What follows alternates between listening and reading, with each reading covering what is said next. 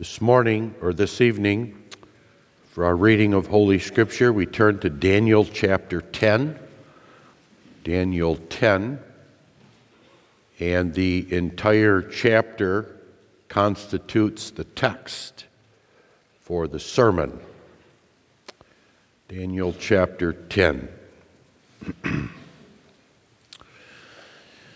In the 3rd year of Cyrus, king of Persia, a thing was revealed unto Daniel, whose name was called Belteshazzar, and the thing was true, but the time appointed was long, and he understood the thing, and had understanding of the vision.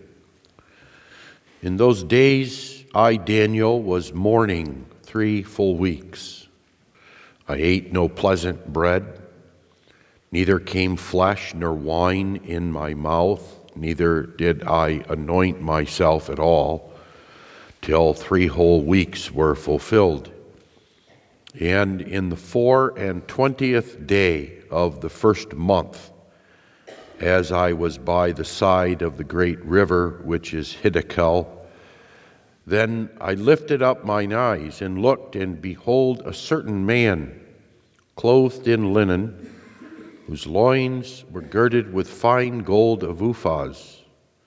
His body also was like the beryl, and his face as the appearance of lightning, and his eyes as lamps of fire, and his arms and his feet like in color to polished brass, and the voice of his words like the voice of a multitude. And I, Daniel, alone saw the vision, for the men that were with me saw not the vision. But a great quaking fell upon them, so that they fled to hide themselves. Therefore I was left alone, and saw this great vision, and there remained no strength in me, for my comeliness was turned in me into corruption, and I retained no strength. Yet heard I the voice of his words, and when I heard the voice of his words, then was I in a deep sleep on my face, and my face toward the ground. And behold, a hand touched me, which set me upon my knees and upon the palms of my hands. And he said unto me, O Daniel, a man greatly beloved, understand the words that I speak unto thee, and stand upright, for unto thee am I now sent. And when he had spoken this word unto me, I stood trembling.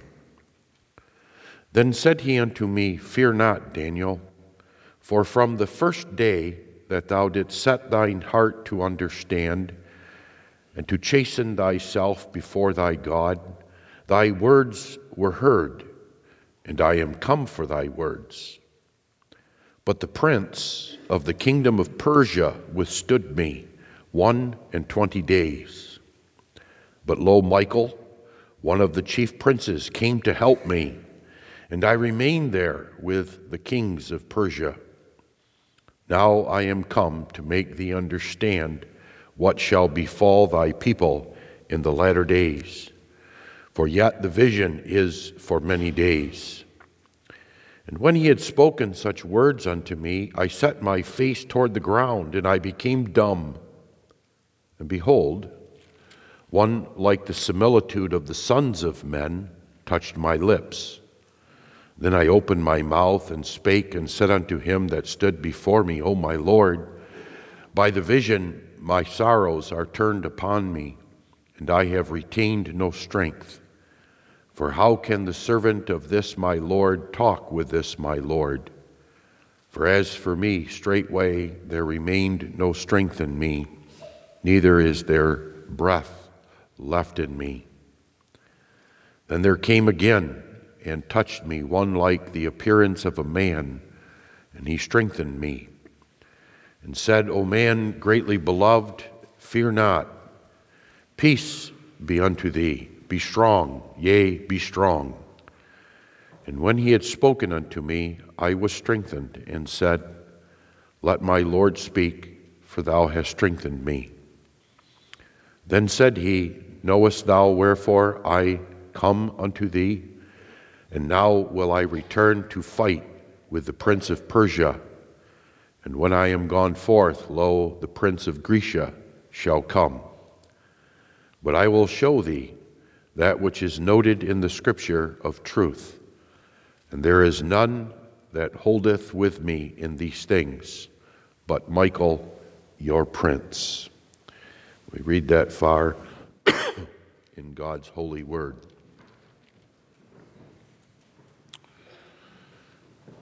Beloved in our Lord Jesus Christ, there are three especially remarkable and fascinating features about the events that are recorded in this 10th chapter of Daniel.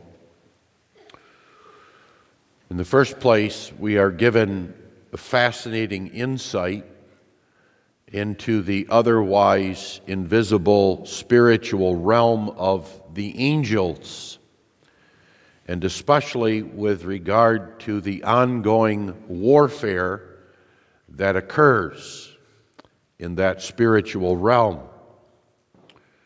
We have confirmed here the truth that there is a real realm of spirits with great power that engage in continual warfare, and although they are invisible to us, and therefore their work and what is going on is beyond our perception and often out of our consciousness, this warfare is real, not only, but it actually affects events in our own earthly time and history. That what goes on in this spiritual realm affects the earthly physical realm, affects the establishing of and the overthrow of and the policies of earthly kings and kingdoms like Persia and Greece. This is one reason the Scriptures remind us about engaging in such spiritual activities as putting on the whole armor of God, that ye may be able to withstand in the evil day. Ephesians 6, verses 11 and following. That is given with this understanding, for we also wrestle not against flesh and blood, but against principalities, against powers, against the rulers of darkness of this world, against spiritual wickedness in high places. There is a war going on, a war of spiritual kingdoms, and a war that affects us and the people of God. Secondly, the second fascinating feature of this particular chapter is that we are prevented from knowing the vision that occasioned the main event of this chapter. We're told the occasion is a vision that Daniel was given during the 3rd year of Cyrus. And so troubling was that vision that for 3 weeks, day after day, he prayed to God while fasting and not showering or bathing, and yet we're never told what the vision was or its meaning. It can't be one of the visions that we have already read about either, because they occurred years earlier. Even the vision that follows occurs at least many years before the one in the chapter. We might ask why that is, and the Lord, I'm sure, has many reasons, but one of them for certain is this: so that we focus upon the third and most important element of this chapter, which is the fact that Daniel is visited here personally by the Son of God. That is the most important aspect, so that all the others are subject to it. Consider with me Daniel visited by the Son of God. And we notice in the first place the frightening revelation, secondly the loving purpose, and lastly the abiding significance. The fact that Daniel here is visited by the Son of God is a significant event and very important to the book of Daniel and the instruction that is found in this book. It is an important part of the revelation of God Himself to His people.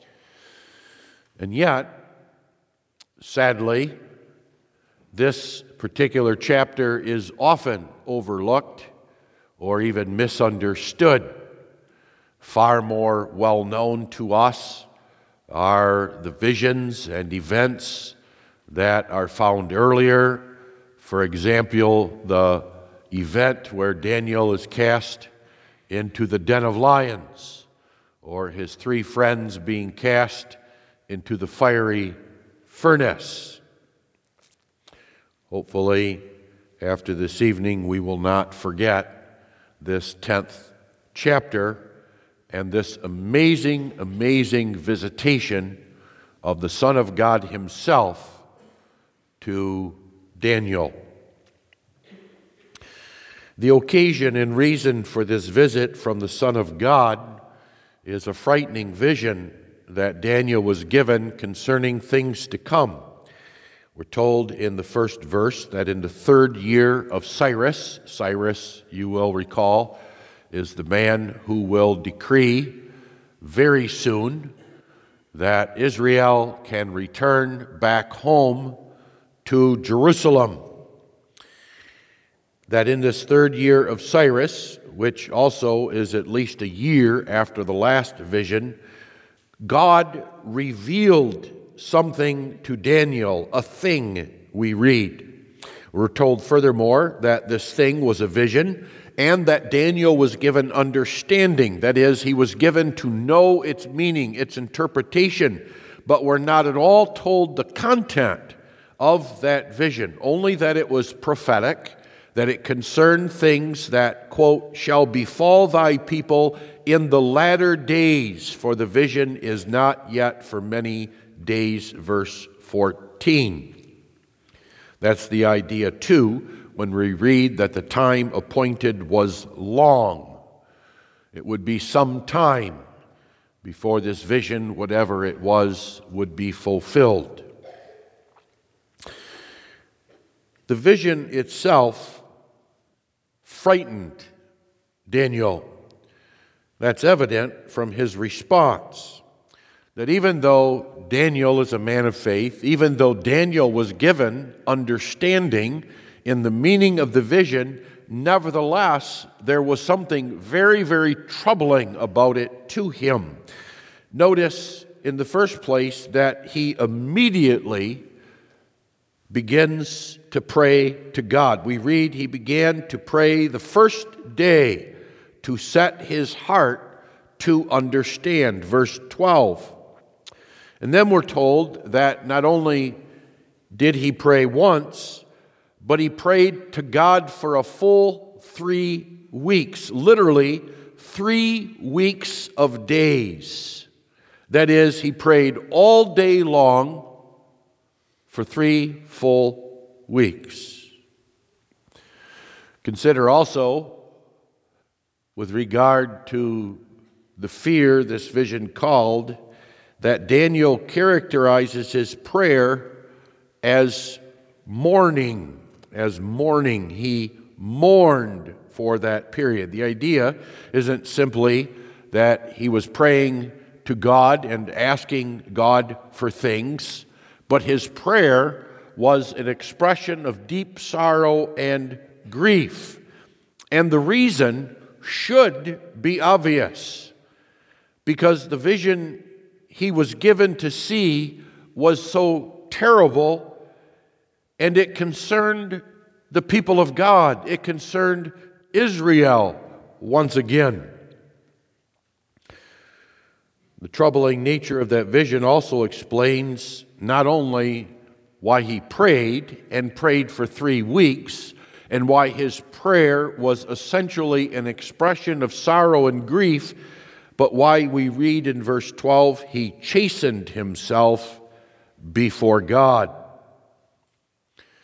Daniel tells us what that chastening consisted of, that during the entire time he prayed, he ate no pleasant bread, no meat, or drank any wine. He didn't shower. He didn't bathe. This is not the first time Daniel behaves this way when he prays. We learned in Daniel 9 that he prayed there. He made supplications with fasting and sackcloth in ashes. Makes evident also then the nature of his mourning and that which troubled him. It was not simply that the Lord had revealed to him something terrible that concerned the nation of Israel, but that his concern was over sin. The man was not praying in concern for himself, but for the nation of Israel, the people of God. And he was not praying and sorrowing with regard to their present state, but the future, and not praying with mourning and supplication with regard to their physical condition, but with regard to their spiritual condition over sin.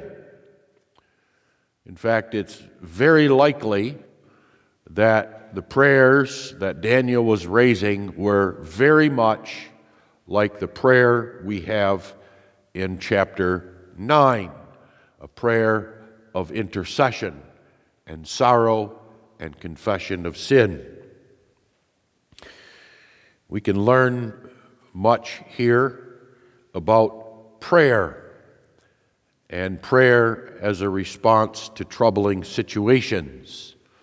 We learned this morning that prayer is always a response to God's speech to us. It is a response, therefore, often to troubling situations that God brings to our attention. And we can examine our own prayers in this light. Daniel is never presented as some rare child of God who the children of God cannot relate to, but is an example for us of how we are to respond and behave as the children of God in the Babylon of this life. We learn here about what ought to most trouble us with regard to this present life. This is a good test of how spiritually minded we are compared to what often troubles us. Are we troubled about God's visions of the times, of the threats to the church? Is our concern for the church, or is our concern only with regard to ourselves and our present physical condition? We learn here about how we ought to respond to the revelation of God with regard to our spiritual condition and the future and the church. We learn here that it requires self-denying. It requires a denial of what the self wants and what the self seeks. That is why Daniel mourned not simply in his heart, but denied himself certain food and even bathing. Do we ever approach prayer, beloved, with that kind of zeal or commitment? Do we say, the thing about which I must pray and do pray is so important and such a matter of my heart that I care little at all about my own physical condition. I set aside my need for food and drink and companionship, and I devote myself now entirely to spiritual communication with my God.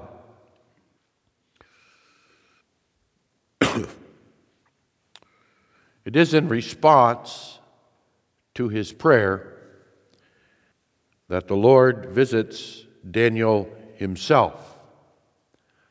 In response to his prayer, the very Son of God personally visits Daniel. That this is the Son of God who appears to Daniel is evident from the description of him in verse 6. In other words, that which appears to him is not merely an angel who has taken on the appearance of a man.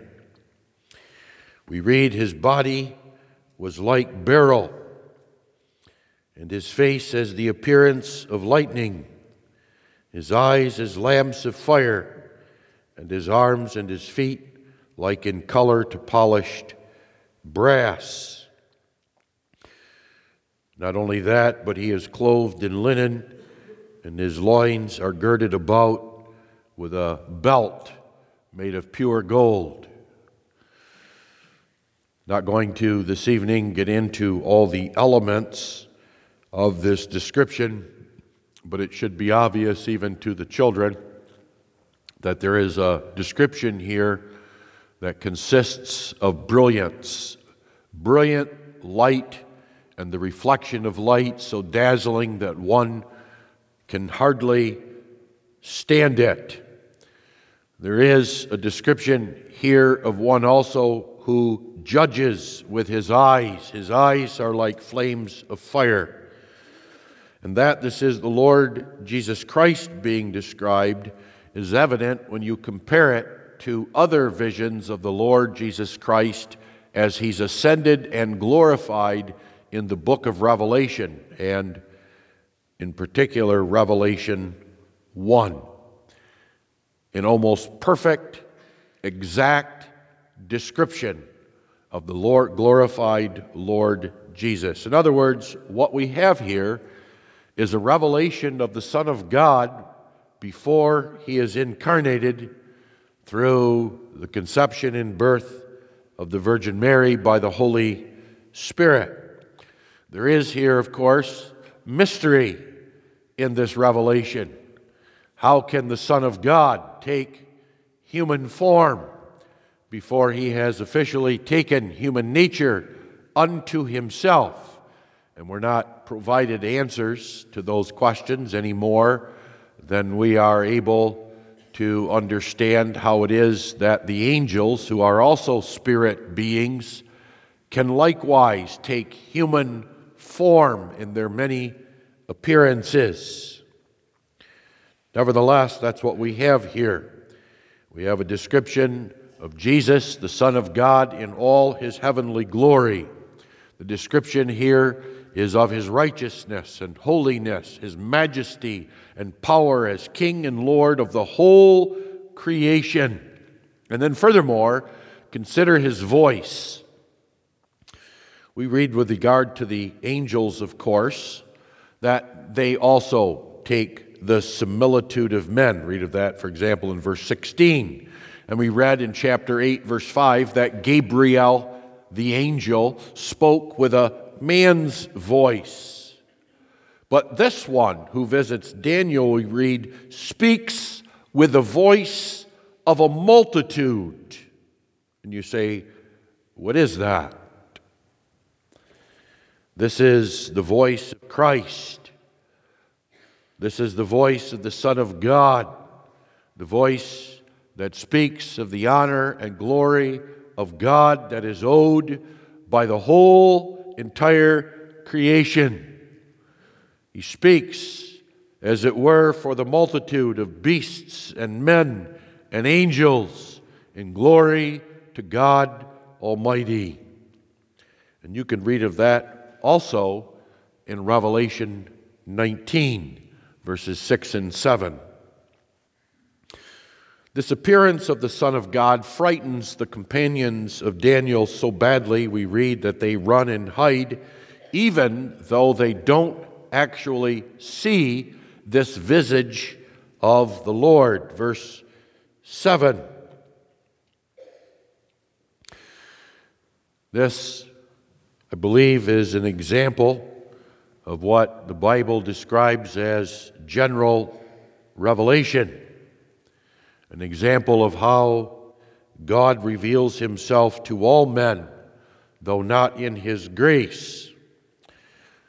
Though fallen man is blind to the whole truth of God, and especially the truth of his salvation in Jesus Christ, all men are able to see him in his works and ways, even his power and Godhead, and turn from it, frightened by it. Safe to say that based on the reaction of these men and how it's described, these are unbelieving business associates of Daniel. And they are terrified because they know, as all men do, that they are exposed to the wrath of this great God because of their sin. Really, we have here a foreshadowing of the reaction of all the ungodly as is described in Revelation 6. We're at the presence of the ascended Jesus and his return in his second coming. We read that the kings of earth and the great men and the rich men hide themselves in the dens and rocks of the mountains and say, "Fall on us and hide us from the face of him that sitteth on the throne and from the wrath of the Lamb." The effect upon Daniel, however, is different. Although he is frightened, he does not hide or run away. He is, however, in his fear, loses all his strength. Amazing how we read that. He loses all his strength twice in verse 8, and another 2 times in verses 16 and 17. And the passage highlights 2 ways in which he loses his strength. First of all, verse 9, we read that he loses his ability to stand. He cannot stand before the Lord. He faints unconscious, verse 9.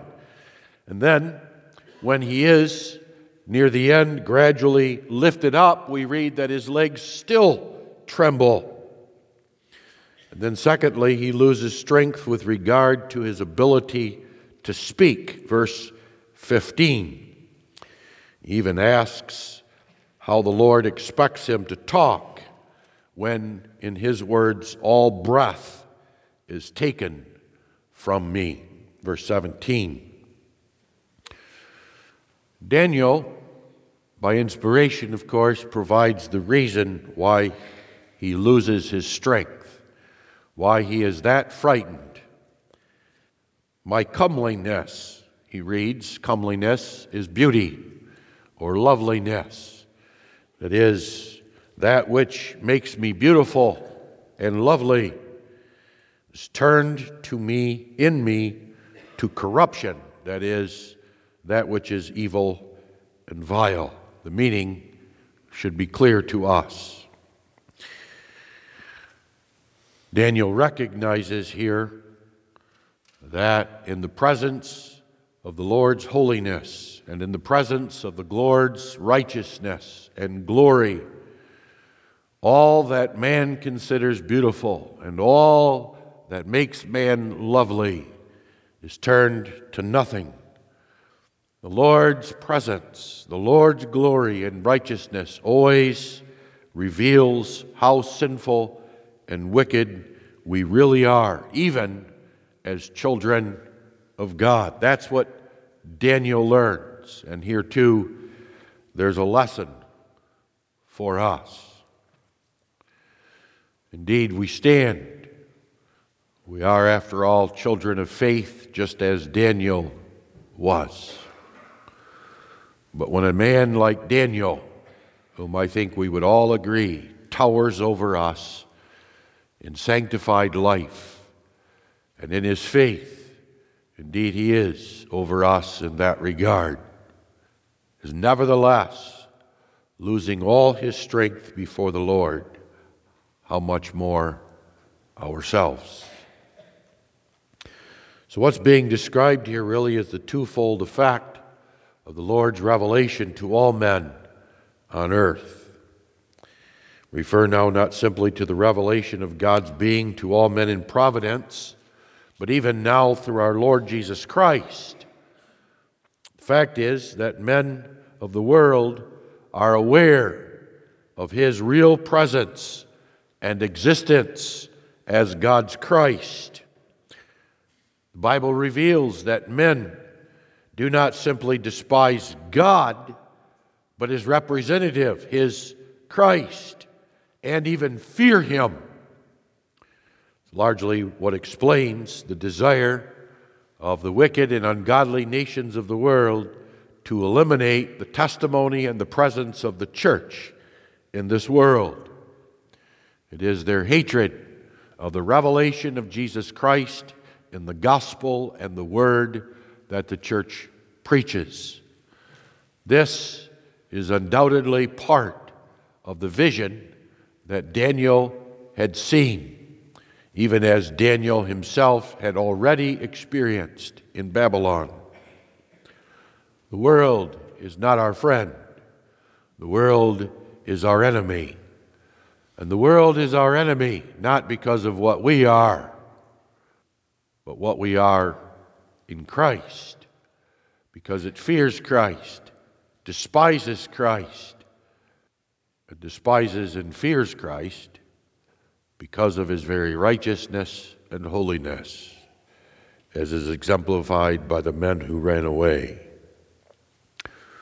And this Lord, in a very real sense, is frightening even with regard to the regenerated, sanctified child of God. And we should experience that. We talked about that with regard to prayer, that a heard prayer and prayer to God requires humility, and we stand before the God revealed in Scripture. We experience that when we approach God every Sabbath day, or we should.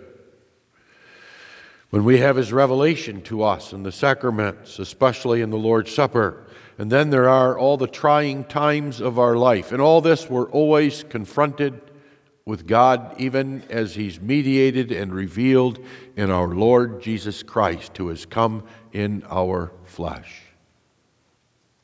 But he always comes and is revealed in his glory. And then especially as we face the reality of death and the grave. And all these things, we ought to be reminded that what we might consider beautiful and loveliness, our comeliness, is all turned to vileness and evil before his face. But there is a loving purpose of the Son of God in visiting Daniel here. Now, we might not at first think so, not only because of the reaction of Daniel, but what else the Lord reveals to him. As I said in the introduction, another striking feature of this chapter is that not only does the Lord reveal himself personally to Daniel, but he explains why there is a delay in his coming, that he is delayed even 21 days, and there's something frightening about that also. You see, we must connect the 3 weeks of days that Daniel prayed and fasting with the 21 days of verse 13 that the Lord says he was withstood by the prince of Persia. The connection is this, that the Lord is explaining to Daniel why he didn't answer him right away. That is, specifically answer him by appearing to him personally right away. He is explaining why it was necessary for Daniel to pray again and again and again each day for 21 days and fast during all that time. Why was it? And the reason the Lord gives is as frightening as it is fascinating. He says that from the first day that Daniel began to pray, his words were heard by God. Notice that. God heard the very first words he uttered and responded.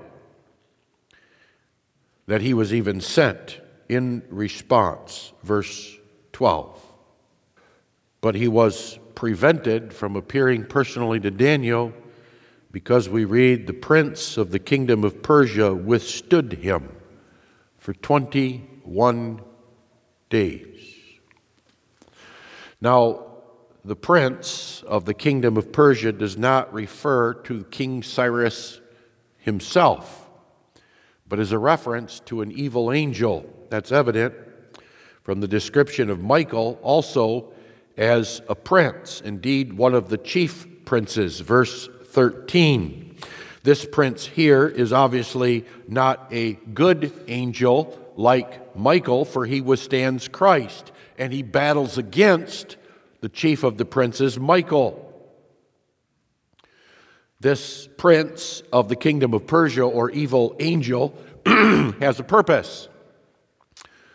When we read that he withstands Christ, we must understand that Christ is presenting his intention and purpose over against Christ. His purpose is to defeat the purpose of Christ, to defeat the work of Christ. That's why he said to withstand him, verse 13, and why what he's doing is called fighting in verse 20. How does he do that? He does that by tempting the rulers of Persia, or the ruler of Persia himself, King Cyrus, to do things that would harm the people of God, that would cause men to sin, not only in general, but specifically to take decisions and make laws that harm the work of Christ, the work of Christ saving and delivering his church from sin and death. Perhaps even in this case, there was a great, great angel sent to tempt Cyrus into not letting the people of go. In fact, it's possible that this prince of the kingdom of Persia may be Satan himself. We do not know that definitively, but Satan also is described as a prince. Indeed, the prince of the power of the air, Ephesians 2:2, the prince of this world, John 12:31, and the prince of the devils, Mark 3:22. Satan knows that as a world power, the king of Persia holds the church captive. And this is the church that Christ has promised to bring back to Jerusalem. And that the decisions and power of the king of Persia have a great influence on the nation of Israel. Be that as it may, this is a frightening revelation. We learn, we get insight here, and there are a number of places where this is given to us, of the continual warfare that is going on in the spiritual realm. And we see, without a shadow of a doubt, that that spiritual warfare has a direct effect upon this physical world. You teach that today, and you preach that today, and you say that today, you will be laughed and mocked to scorn. Man imagines that he makes his own decisions by his own free will and does whatever he wants. He has absolute freedom to decide, doesn't even see that his will is bound. He's in the bondage of sin and iniquity, and thus is bound to such spirits, such spiritual princes, and they do his bidding, whether they are conscious of it or not. And all of it is done through deception and temptation, themes that we have seen in this book. The devil knows, we ought to know, that decisions and behavior of earthly rulers isn't simply influenced by physical consideration, but spiritual powers. That's why so often the scriptures remind us there is spirits loose, real spirits that have a real impact and effect upon world history and time. And that power of such angelic princes is such that it can cause a delay of 3 weeks in the Son of God appearing to one of his distressed saints. Take note of that. These are not laughing matters. These are not matters to lightly dismiss and put away. The Son of God himself explains to Daniel the serious matter that he had to attend to for 3 weeks prior to visiting Daniel. Having said that, it's evident that this appearance of the Son of God to Daniel, as well as this revelation, this otherwise frightening revelation, is intended to strengthen him and to comfort Daniel in the very love of God for Daniel himself. That's evident in the first place by the address of the Son of God of Daniel by name, and then by calling him a man greatly beloved. Verse 11. What a comfort is it for us as children of God to know that the Lord knows us by name and addresses us by name and calls us by name. We read he knows all of our names, even as he knows the names of all the billions of stars. And he calls him greatly beloved. The Lord wants us to know that about ourselves. Greatly beloved. And that's how he was addressed also earlier by the angel Gabriel. God is one who greatly loves his children, who loves Daniel, who loves us, who loves his church. And it's that love of God that explains why, as soon as he heard the prayer of Daniel, he reacted and he went forth, and why he explains why he couldn't come right away. He comes to show Daniel that he ought not be terrified. There are many who ought to be terrified, who ought to run away and ought to hide, but not the beloved of God, not Daniel. Then notice the love of the Son of God for Daniel by his reassuring words and touch. The idea is that the Lord actually confers strength to Daniel. He has lost strength. He cannot speak. He cannot stand. And the Lord touches him and speaks to him, which strengthens him. The Lord is not simply one who speaks, but like love and like one who loves another, he reaches out and touches him. There is a certain intimacy here. He picks up Daniel from the ground where he's lying with his face in the dust and sets him on his hands and his knees. Verse 10, it's the actions of one who loves another, not just in word, but in deed. And yes, the Lord himself personally speaks. Notice the emphasis. Understand, Daniel, the words that I speak, and stand up. That is, be strong, verse 11. Fear not, Daniel, verse 12. I am come to make thee understand what shall befall thy people in the latter days, verse 14. Noteworthy, not only does he tell Daniel his purpose and goal, but is commanding these very things of him. And those commands of the Lord Jesus Christ cause Daniel to do what he is called to do. Stand, and Daniel stands. Fear not, and he begins to stop trembling. Notice also that the Lord apparently also sends angels after he departs to deliver the very same message. There's angels that appear, and they come, and they again appear as a man.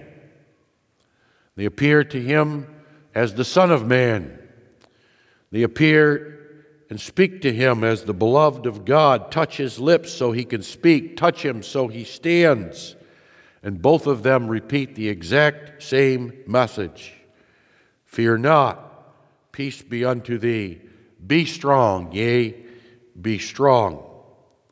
And the result of all that is the wonderful confession of Daniel, I was strengthened, and said, let my Lord speak, for thou hast strengthened me. And so also this holds true for the frightening revelation about all that spiritual warfare of the evil angels against Christ. Yes, there are very many frightening aspects to such a reality that the Scriptures reveal to us, but the overall message is that this prince could not overcome the Christ. He may delay him, but he cannot overcome him, because he is the prince of all the princes. He could not prevent Cyrus from making the decree to let my people come home. And he cannot prevent Christ and his angels from answering the prayer of Daniel. And he cannot prevent this word of God from coming to you this evening. We consider last the abiding significance, the significance of all this. And it's very simple. It is the gospel message from the Son of God himself that I will never leave you or forsake you, because you are greatly beloved. It is the message and the strengthening of that message from our Lord Jesus Christ himself. I will always hear your prayers. I will hear your prayers on behalf of the church. Oh, there may be a delay, but I will always hear, and I will hear by strengthening you. Even though you may be weak and become dumb and frightened, I will strengthen you. We need such strengthening, do we not? We dwell in the midst of a hostile, wicked, sinful world that is influenced and tempted by the prince of this world, that is the devil. Furthermore, our times are even more perilous, for we dwell in the very times or latter days that are talked about in verse 14, that the Lord had promised would come. These things would come to pass. Days even more perilous, for the devil knows Christ has come. He has been cast out of heaven, and so roams the earth. We are visited, are we not, as sinful people by God, who even in Christ is a glorious, holy, righteous, mighty God of vengeance. God visits us every Sabbath day in the preaching and in the sacraments as a sinful people.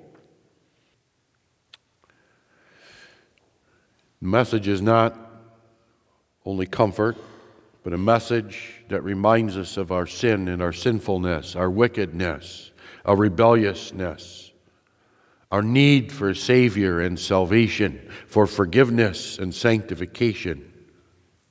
Isn't that the message? And do we not No. And have we not experienced there are times when it seems like the heavens are brass and God is not able or does not care to respond to our prayers at the very instant we make them. And all sorts of fearful thoughts come into our head. God has forgotten. He has not heard. He's so angry with me because of my sin, he will not respond. We know that from experience. And yet, he visits us in our fears, which visitation may even cause fear, but he always strengthens us. He makes clear that he comes not to destroy us, but comes in his grace. That he comes in his love, even when he speaks very forcefully. That he's never far away, even perhaps if we're unable to come to church. He visits us in prayer. He visits us in our thoughts. He visits us at all times. He's always near. And the message he always brings is that he will hear and he will strengthen. What we need is faith and patience and hope and perseverance, which are the gifts of this Christ. And he strengthens us by the very same words that he speaks here to Daniel and with a healing touch. The message is the same. You are my beloved. I will never leave you or forsake you. I will always hear you and come to you. I am more powerful and mighty than any prince in this world. Fear not. Be strong. Stand up, for I am coming for you. I am warring against mighty foes to deliver you. Wait on me. Amen. Let us pray. Our Father, which art in heaven, we thank thee for visiting us here this evening, addressing us as thy beloved, and bringing unto us the same message that was brought to the great prophet Daniel, who was even given to see visions and given understanding that relates to and concerns the very times in which we ourselves live. And we pray that we may be lifted up and strengthened to carry on in our work and labor in confident hope and trust in thee, our God, who loves us. In Jesus' name we pray, amen.